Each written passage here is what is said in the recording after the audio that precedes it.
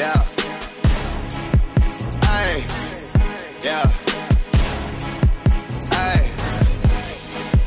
Yeah. Boys. Yeah. Hold on. We them boys. Hold on. We them boys. Hold on. We making noise. Hold on.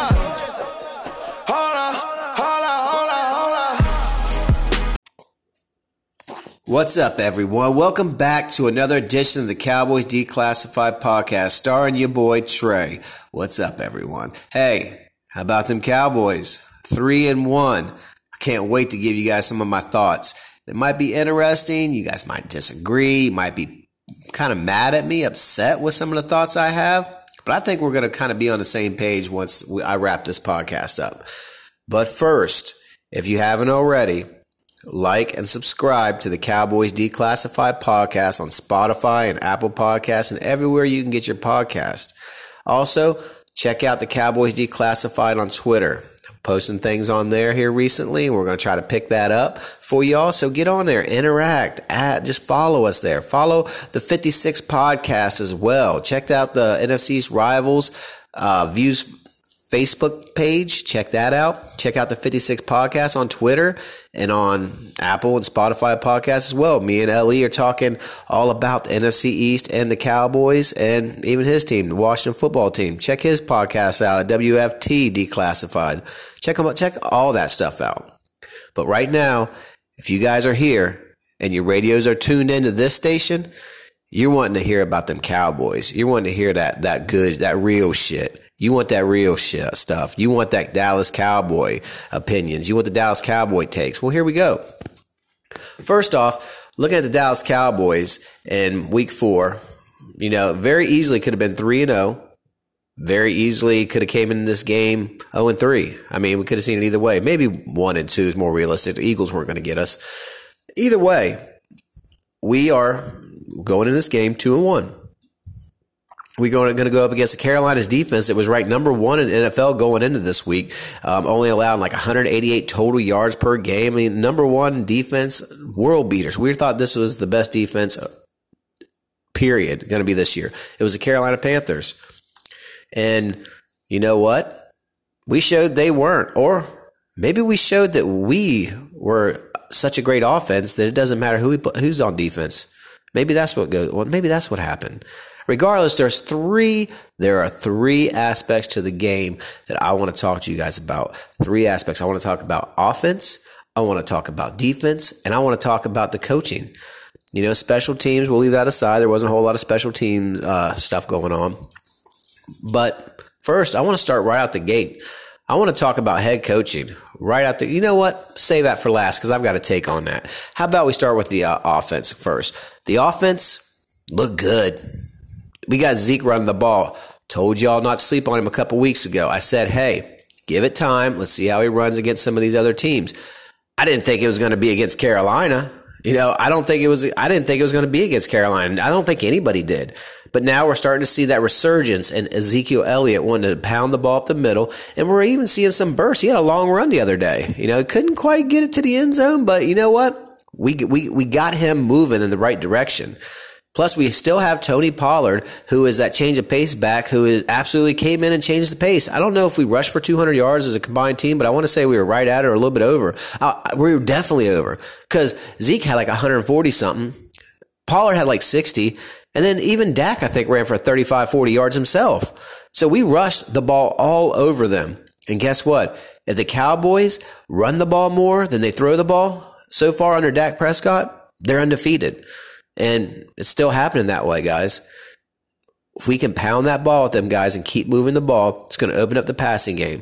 We saw some opportunities to make some passes, but we left a lot out there as far as the passing game is considered. I see Schultz out there. He scored him a touchdown. Blake Jarwin got him one. Schultz worries me a little bit. He was a little loosey-goosey with that football. There was a lot of close, iffy things going on with Schultz where the linebackers and the defensive backs were just able to get to him too quick and he wasn't able to react. He should have lost a couple fumbles. We won't get into that. But, he did okay. He got a touchdown. So obviously he did something right.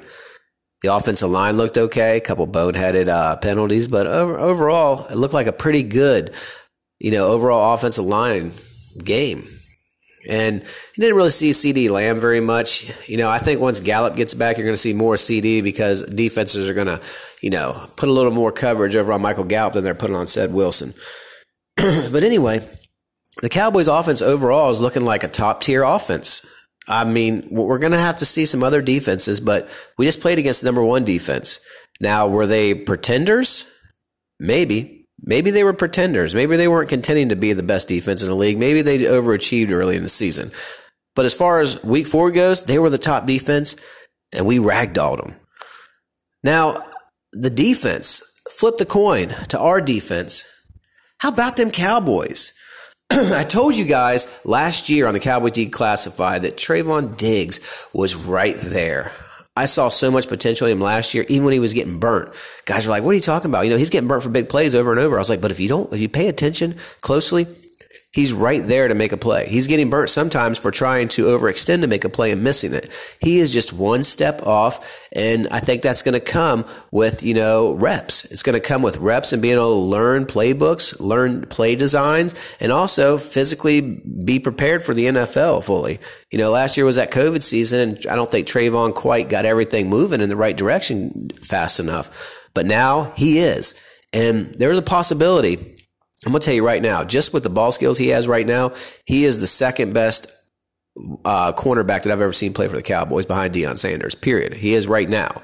Now, he's going to have to do more in a total body of work to be, talked about in some of the classes with some of these other guys. But some of these other guys that I've been hearing him being compared to are guys that, traditionally were on an island that you couldn't throw to him no matter what, like Darrelle Revis, Deion Sanders. There was a year where the Nazi Osmanwa or whatever played for the Raiders. You couldn't throw at him. There's been other guys in the past that have been like that, and you couldn't throw at them. So when you got a guy like that can be put on an island and basically make plays and make it hard for the defense to even go near whoever he's guarding, you shut down a part of the field. Trayvon Diggs is doing that, guys. He's legit. I can't wait to see what he does moving forward. Micah Parsons, he's still learning. I think he's in that last year Trayvon Diggs mix where he's trying to feel things out. He's trying to learn on the go, but he's just a little bit better. I think he's a little bit better than where Trayvon was last year as far as his progression at that position at the linebacker. He is going to come along fairly well. The only thing I didn't like from Parsons yesterday was he came, I forget who it was. I think it wasn't Moore. It was another one of the receivers. Came across the middle, and he had a chance to put a pop on him and basically did not pop him. So I don't know what was going on. Maybe he just didn't have his footing right, but I don't want to see that from you. You're a star linebacker. You're going to have to put there isn't a receiver that you shouldn't be putting on their back. So hopefully he hits the weight room a little more and he starts putting, butts to ground. And the rest of the defense played well, too. I'm seeing a lot out of Randy Gregory. I'm so happy that Randy Gregory has turned his career around just like everybody thought he could. That's why Jerry kept him around. That's why Jerry and Stevens said, we're going to keep this guy around. He has potential to be a really good defensive end. And he is. He's becoming that. He's became that. He is an impact player. Gallimore in the middle, impact in the middle of that defensive line. You don't hear his name a lot, but he's right there making plays, disrupting the middle of that defensive line. Can't wait to get DeMarcus Lawrence back. Can't wait. And the secondary and the defense in a whole has just been playing better. I told you guys this on the 56 podcast. Dan Quinn coached in Atlanta. Atlanta went to the Super Bowl. I don't know. I think it might have been 2018. I'm not sure. But that Atlanta defense that year was good. It wasn't great, but it was good. And it created turnovers. What are they doing this year, guys? They're not a great defense. They're showing that they can be good in creating a buttload of turnovers.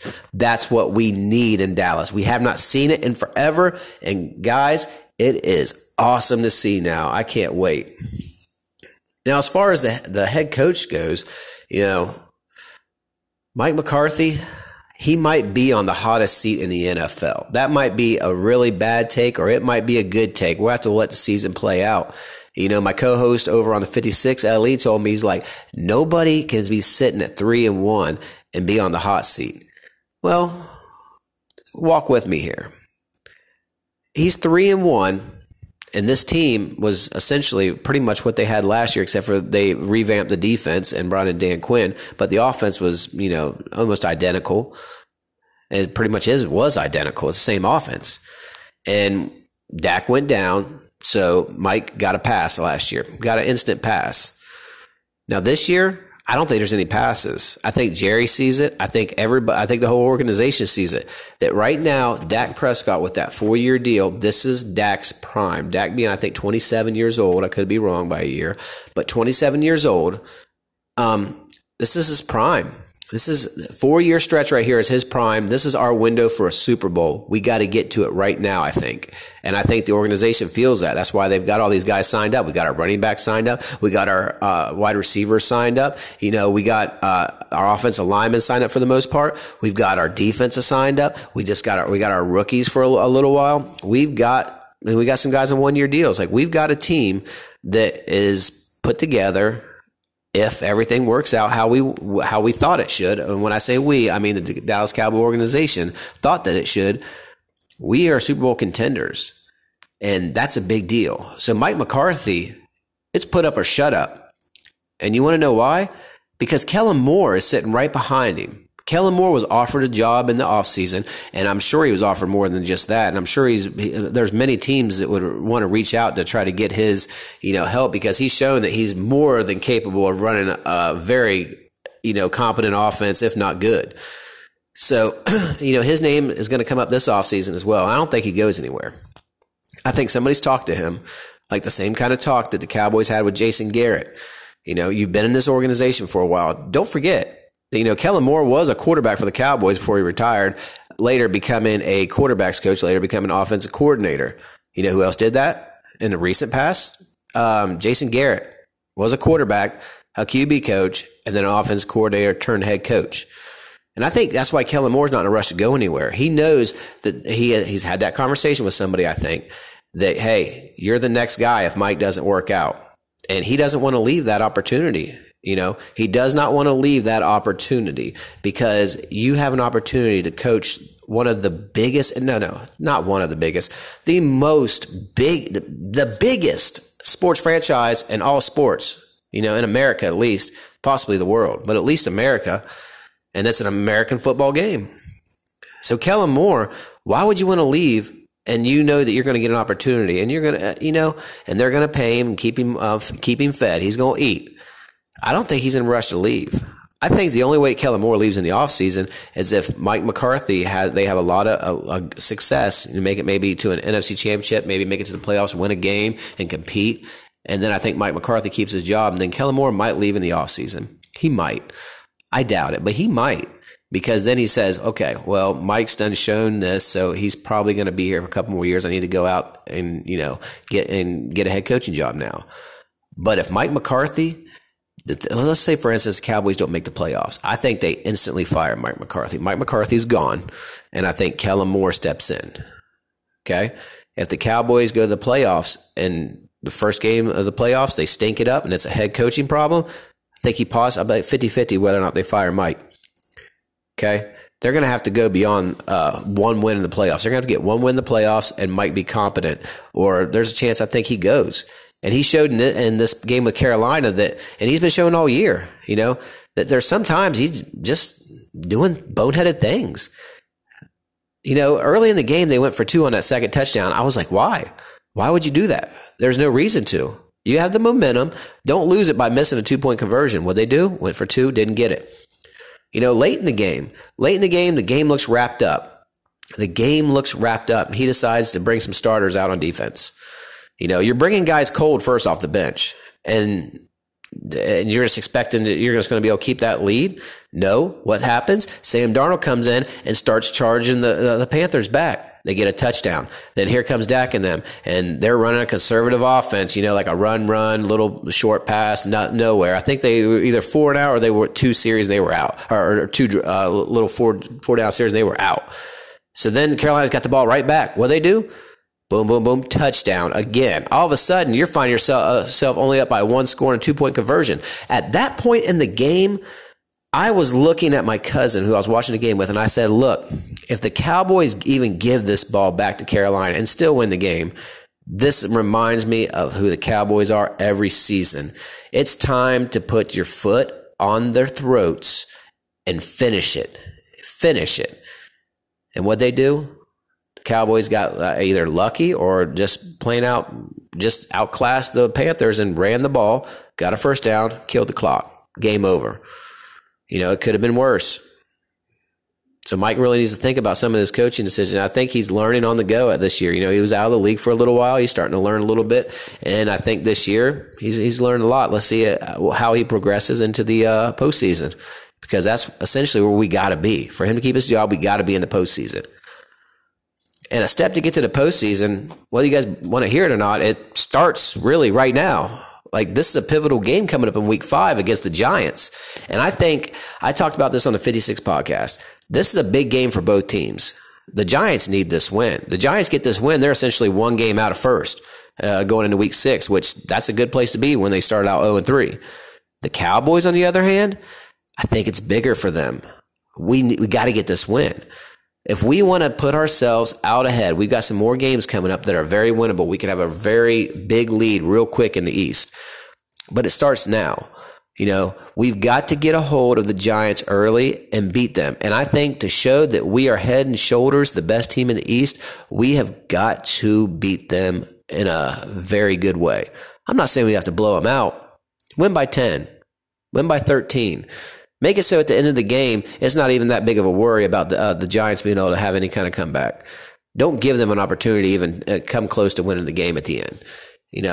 27-14, 27-17. I like those scores. I can dig that. Just make it look like that we are just better than them, period. Mistakes will come and go, but in the very end, make it look like we are that team. We are that team. We are different. We are not the Cowboys of old. You guys know, we're not those guys. We don't want to see flashes of those guys that build us up and then let us down. Talked about it last year on the podcast. The Cowboys are notorious for building you up and then letting you down in a big way. Let's not see it happen this weekend. Let's see the Cowboys take care of the Giants and start rolling in this NFC East. All right, everyone. I'm going to wrap up this podcast. I appreciate everybody that came out and listened. Keep listening. Spotify, Apple Podcasts everywhere, Cowboys Declassified. And get at me on Twitter at the Cowboys Declass, spelled out Cowboys, DECLASS at Twitter. Come talk to me. All right, everyone. Peace. Say, thank you for listening to my daddy's podcast. Thank you for listening to my daddy's podcast. Goodbye. Say, thank you for listening to my daddy's podcast. Go Cowboys. I already did.